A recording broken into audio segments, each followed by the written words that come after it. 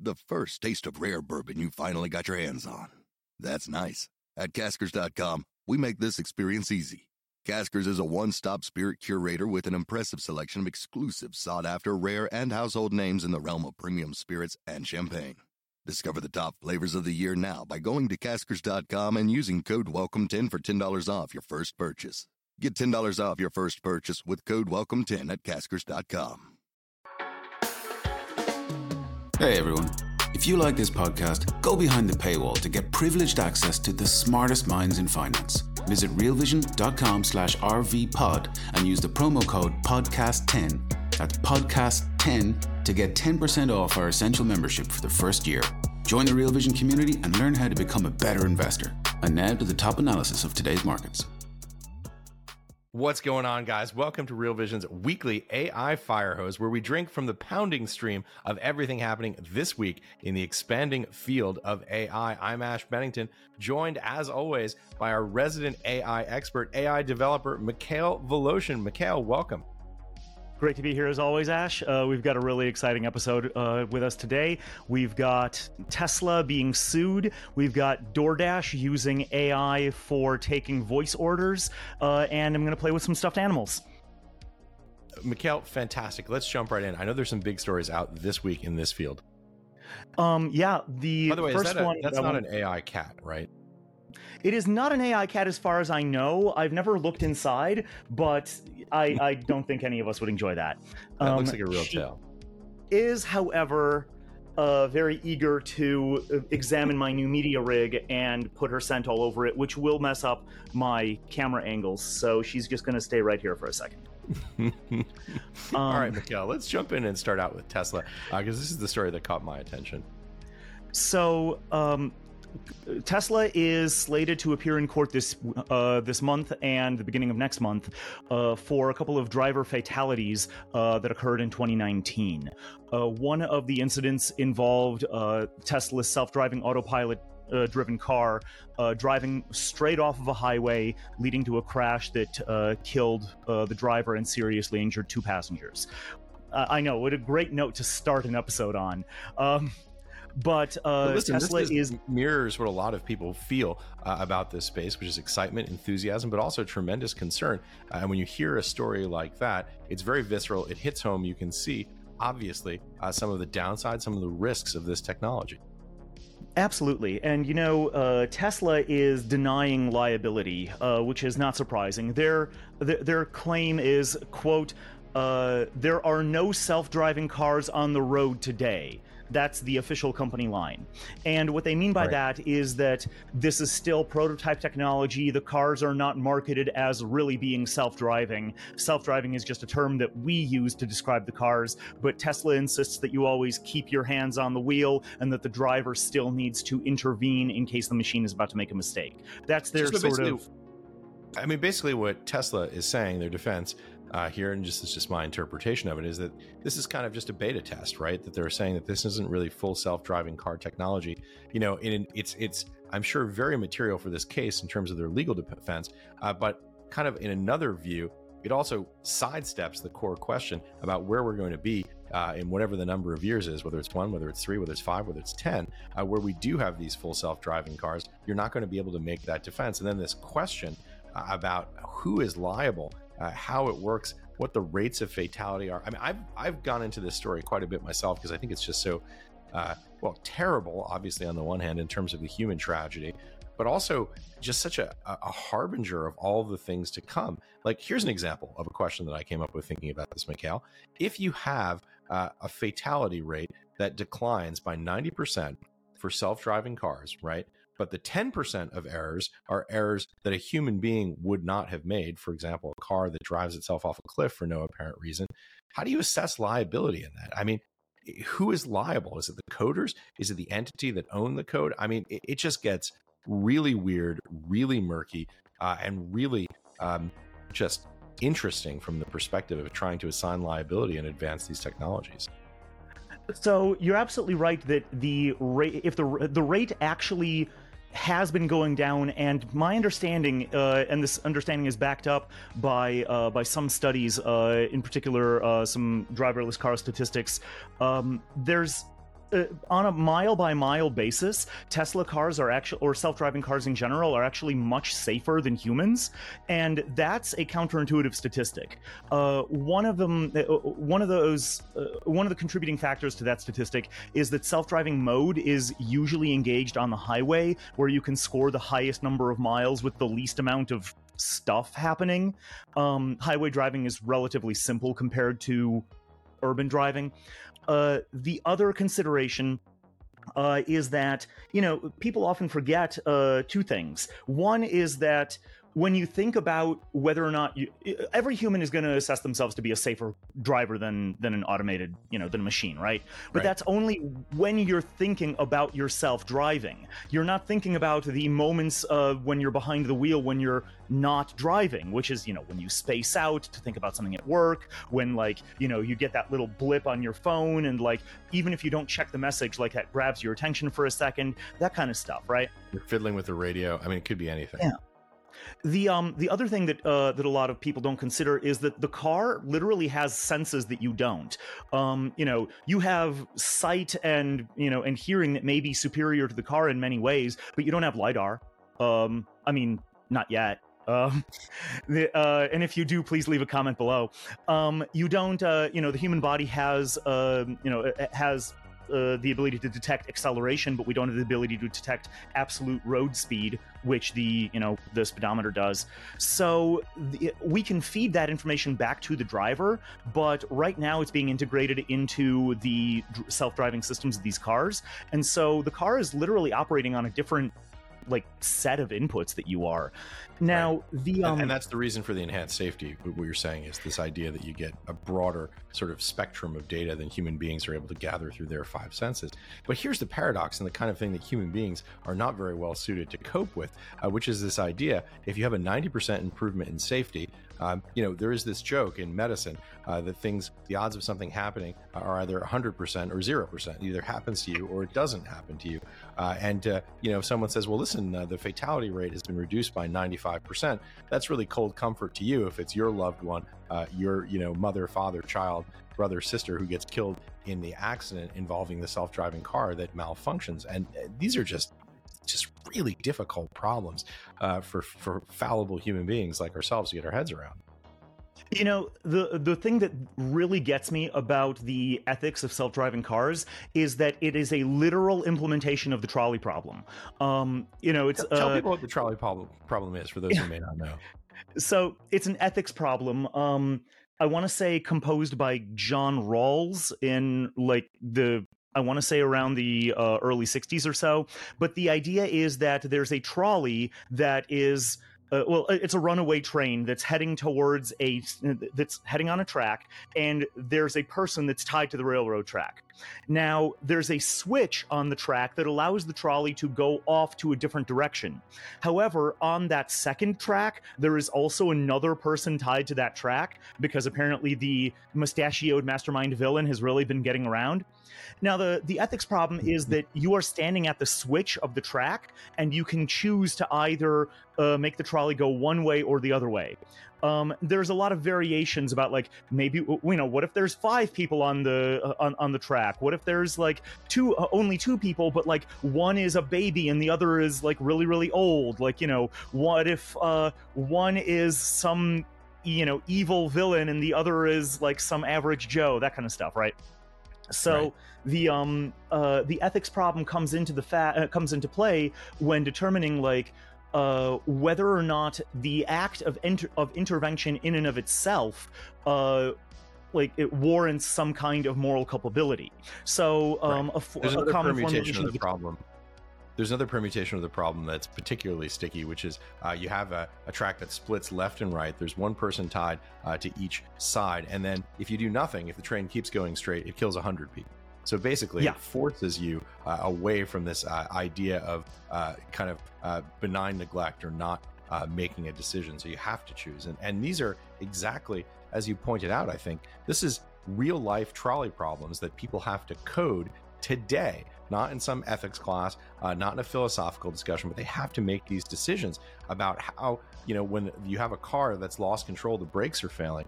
Do you slam into another car? Do you slam into an area where there might be a pedestrian? So the AI that drives Teslas is a hybrid neural network / heuristic evaluation system, which basically means that it uses neural networks for vision identification of objects. Like, basically it uses a neural network to be like, that's a stop sign, that's a child, that's another car, that kind of stuff, right? But then having established like these are these objects at these locations, it uses hard-coded heuristics with a scoring system to determine what action to take next. And this gets into game players, and like basically it tries to maximize its good score, minimize its or minimize its cost, or however it's formulated. But the point is that it literally has a score for like this action. I am currently in this situation. If I take this action, it would lead to this outcome, which has this badness rating. If I take this other action, it'll lead to this other outcome, which has this other badness rating.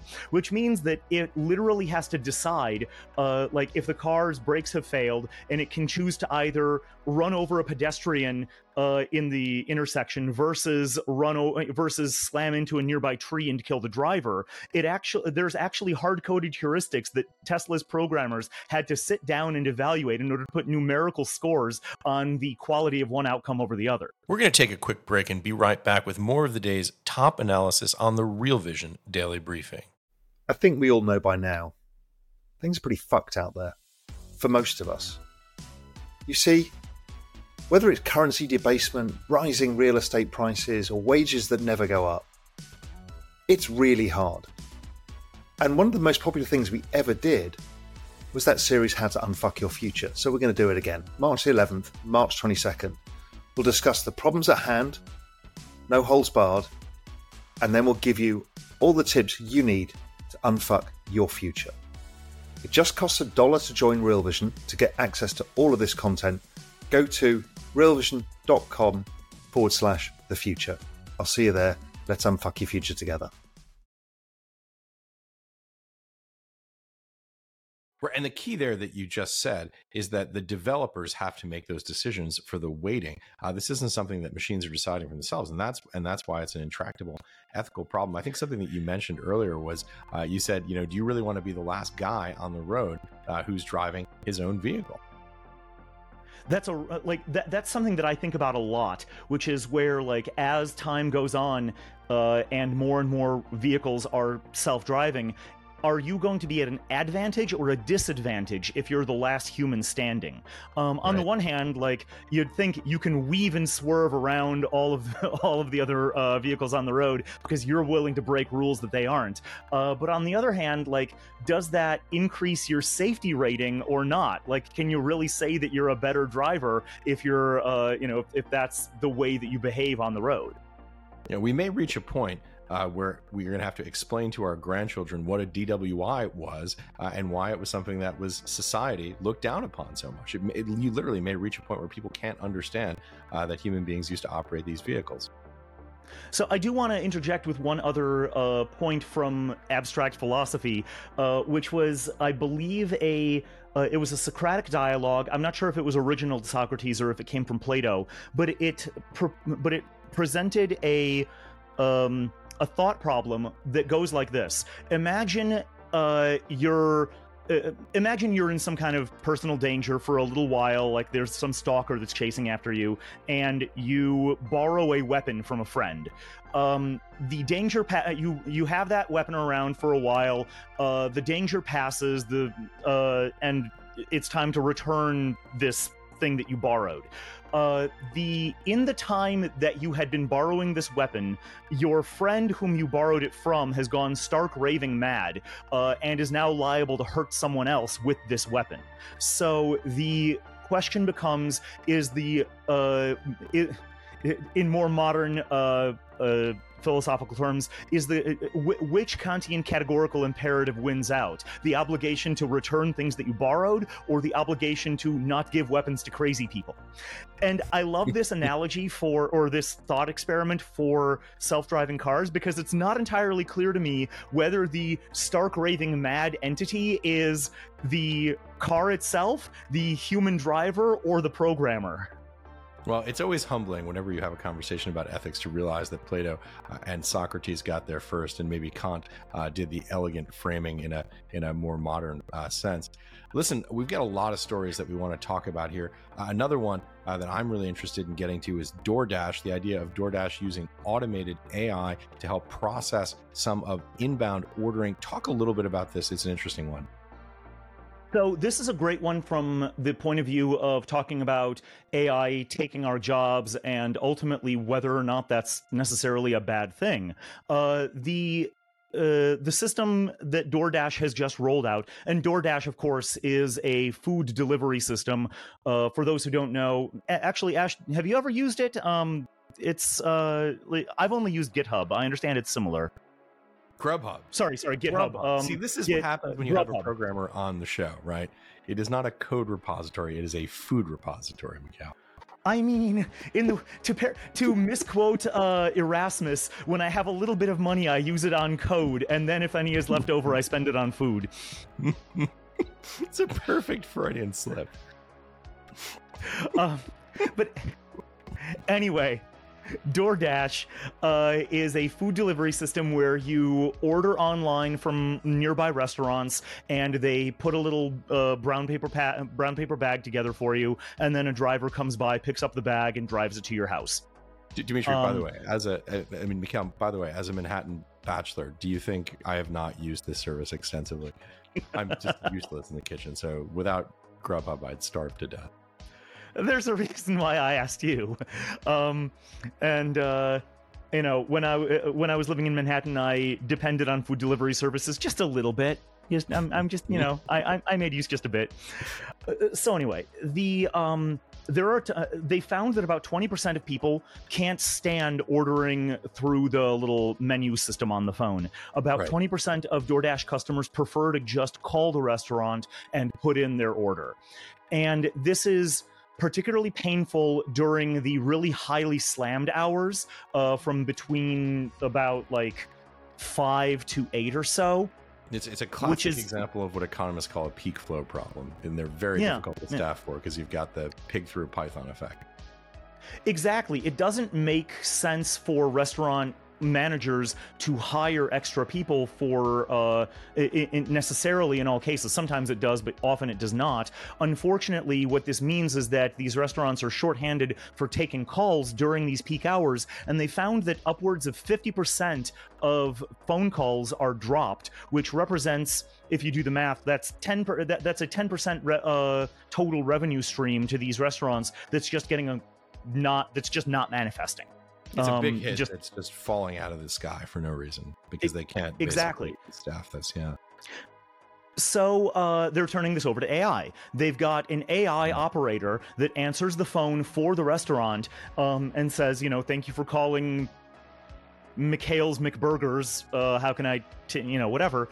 And the customer describes what they want to buy in plain English, and the AI converts that into a set of orders for the cooks, and the rest of the order goes as if it would have had the person ordered by the phone app. Yeah, it's really interesting because you can start to think about some very cool implementations on this stuff. Like, for example, Grubhub has all sorts of different weightings that you can sort by. I want to optimize for delivery time. I'm really hungry. I want to get the best top-rated hamburger in New York City. I don't care if it takes an hour to get here. So you can just imagine having this kind of almost colloquial conversation with an agent. Listen, I'm starving. I need a hamburger. I know it's 3 o'clock in the morning. Just get me the fastest possible burger. I don't care if it's gourmet or not. Bring it to my apartment as soon as you can get here. From a developer standpoint, I'm going to be keeping my eye on interviews or customer satisfaction surveys that determine whether or not the people even know that they were talking to a bot. You think the technology has reached that point Mikhail, where people would not necessarily know that they were talking to a robot? It's a loaded question because a person who is slammed and taking orders for their restaurant is not always functioning at their full cognitive capacity. So the question is last week. You made this point last week where you kind of made this distinction between, kind of almost the highest possible rate versus the actual rate that people have when they're doing a job. Meaning, if a human being, you told them dedicate all of your cognitive bandwidth to getting this absolutely right, might they perform higher? Sure. But in actual practice, the rate is lower. So the hurdle rate, so to speak, that the robot needs to meet declines. I thought that was just really interesting the way you framed that out. Bingo. Applies again, yeah.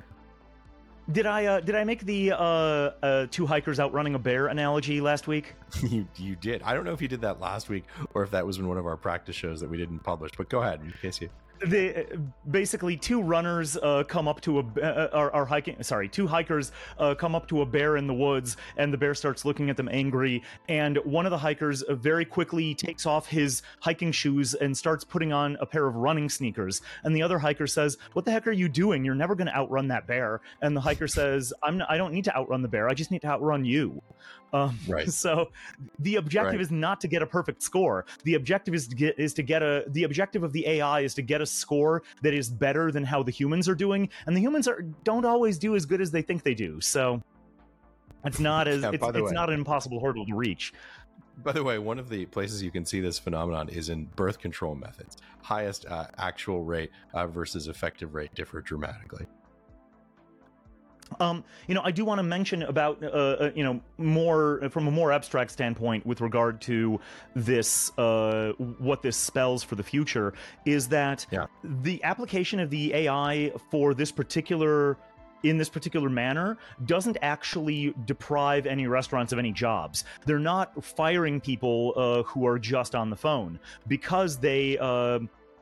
instead, they're augmenting the availability of these restaurants to take orders that are otherwise just being abandoned. So this isn't putting anybody out. Instead, it's actually facilitating economic activity. So that's pretty exciting. We're going to take another quick break and be right back with more of the day's top analysis on the Real Vision Daily Briefing. The first taste of rare bourbon you finally got your hands on. That's nice. At Caskers.com, we make this experience easy. Caskers is a one-stop spirit curator with an impressive selection of exclusive, sought-after, rare, and household names in the realm of premium spirits and champagne. Discover the top flavors of the year now by going to Caskers.com and using code WELCOME10 for $10 off your first purchase. Get $10 off your first purchase with code WELCOME10 at Caskers.com. Mikhail, I could put on my cynical devil's advocate hat and add a single word to the end of that, which is today. Today, it's not displacing actual workers because it is, it's found this problem where you can basically optimize by bringing in new technology, so you're not actually laying anyone off. But that is today. It's pretty clear that you can see the direction, and I'm sure this is a topic that we're going to cover on many future shows, which is just the potential economic shock of what's going to happen when we start to see this move through the labor force. I know some folks made some comments in the YouTube last week about precisely that point, and hopefully we'll bring in some professional trained economists and have this conversation with them and get their thoughts and get an understanding from a different point of view from ours about how that's going to shake out. I think it'll be very interesting to talk to economists about this because at the end of the day, here's the deal. I think that anybody, all of us want to progress towards that glorious Star Trek future of a post-scarcity society, right? But a post-scarcity society means not only that material goods are universally available through replicators, but it also means that labor is no longer scarce either, right. Which means that that these machines are capable of displacing the producers of labor just as surely as they're capable of displacing the producers of goods. And what that means is that we all have infinite amounts of labor at our disposal, as well as, replicated meals coming out of the little shiny box thing. And maybe at some point in the distant or not too distant future, we end up in the Matrix. Hey, Mikhail, let me ask you this. In our very much non-world where we don't yet have this lack of scarcity, let's talk about something that's really interesting, which is ChatGPT OpenAI producing an enterprise version of their application to help monetize it. I think it should probably surprise nobody that this was coming. Talk a little bit about what they're doing, what the use case is, and what the model is there. You know, I tried understanding how ChatGPT Enterprise really differs from ChatGPT Plus, and I'll be honest, it doesn't seem like ChatGPT Plus is, because I think this is something that both you and I pay for. I use ChatGPT Plus pretty ubiquitously. It allows for you to get access to the latest trained models of that OpenAI produces. It allows for it lets you run those models on slightly faster servers, which means that your throughput is like you can get more words out of GPT faster. It also allows you to use their plugin system that I demonstrated previously in one of our interviews, where you can have GPT sort of outsource its processing to plugins such as Wolfram Alpha to get it to do better math, or you can have it a little code runner to get it to actually like write little bits of code for itself and then run those code snippets. By the way, I should say, in our demo of ChatGPT, you showed precisely some of the challenges that exist with the sort of math coprocessor units in the logical structure that is the large language model. GPT is a language model, and that means that it can't do math. The analogy that I gave in I think our third interview was that you can no more expect GPT to be accurate at math than you can expect Excel to work as a spell checker. So with plugin architectures, you can get GPT to do a little bit better at that kind of thing. Now, OpenAI just unveiled ChatGPT Enterprise, which basically lets an organization buy an entire block of access to GPT Plus, essentially, to its entire staff. It also lets the organization create certain chat templates that might facilitate more conversations along the lines of what exactly it is that the organization deals with. So, for example, if the organization is a marketing agency and writes a lot of marketing copy, then they can precede their organization's edition of ChatGPT with questions that might help people write better ads. They also give additional data privacy guarantees, because a lot of people who would otherwise use ChatGPT for business are apprehensive to do so because they know that they don't want it to be used as training data. Yeah, that makes perfect sense. But we don't yet have true customization by enterprise or by organization with this new enterprise software. Is that correct? Not really. You can use fine-tunings, which allow you to recalibrate the weights of the neural network for your own, for your own specific needs. But the setup for fine-tuning requires a bit of technical acumen, and it's also really not cheap. Now, here's the thing that I want to emphasize about this release of GPT Enterprise Edition.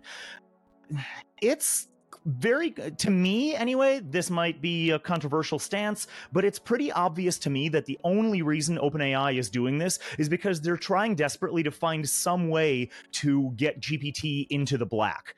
A lot of viewers might not know this, or at least, I believe we discussed this last week, but GPT or OpenAI is losing a lot of money.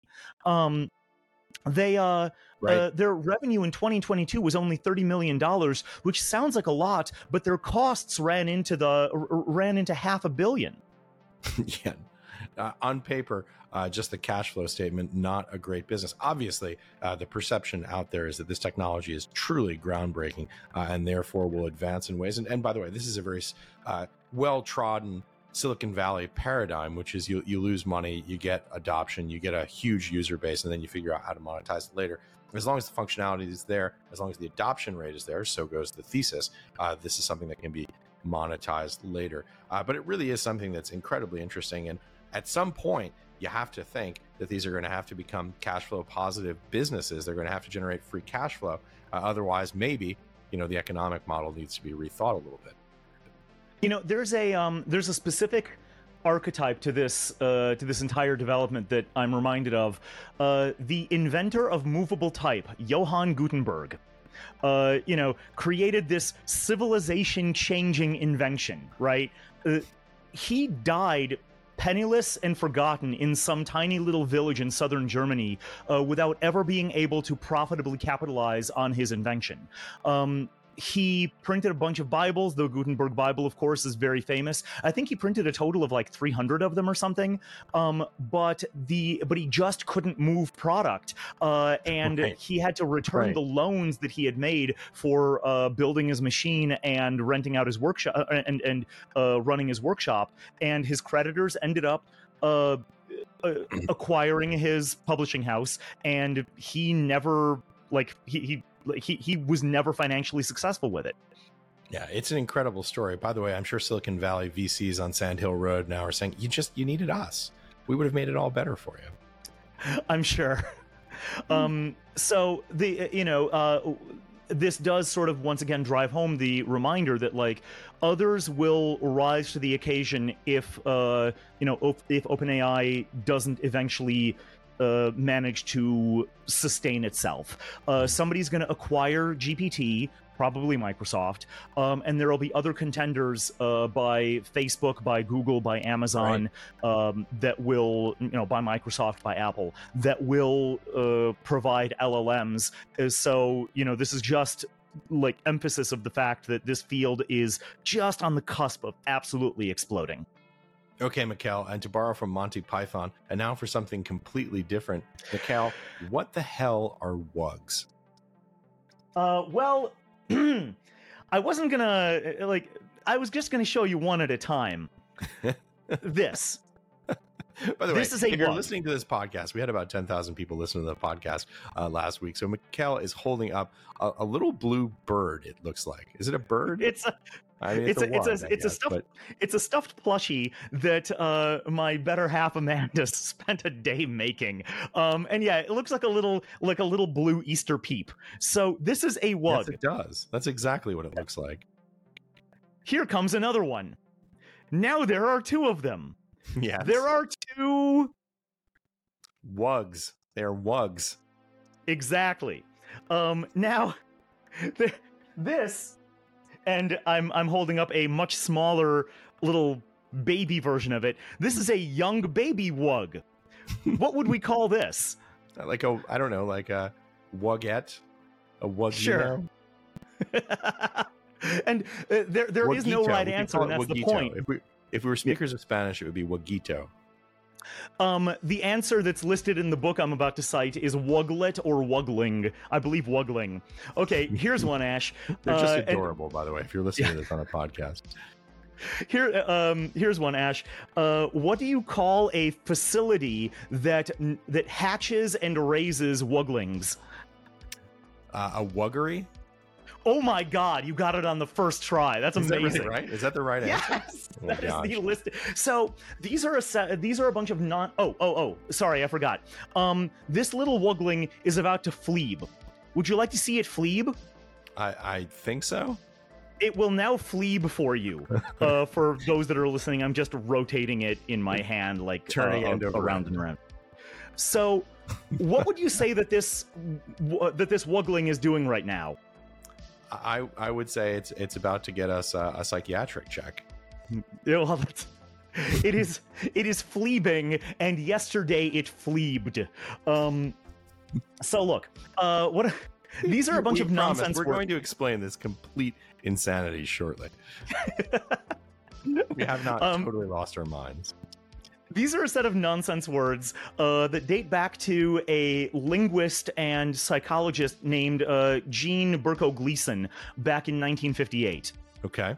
And they were given to the little exercises that I just gave you were given to a bunch of preschoolers and kindergartners to see whether or not they would all come up with common answers, and whether or not the common answers that they came up with were the same as the answers that adults would come up with.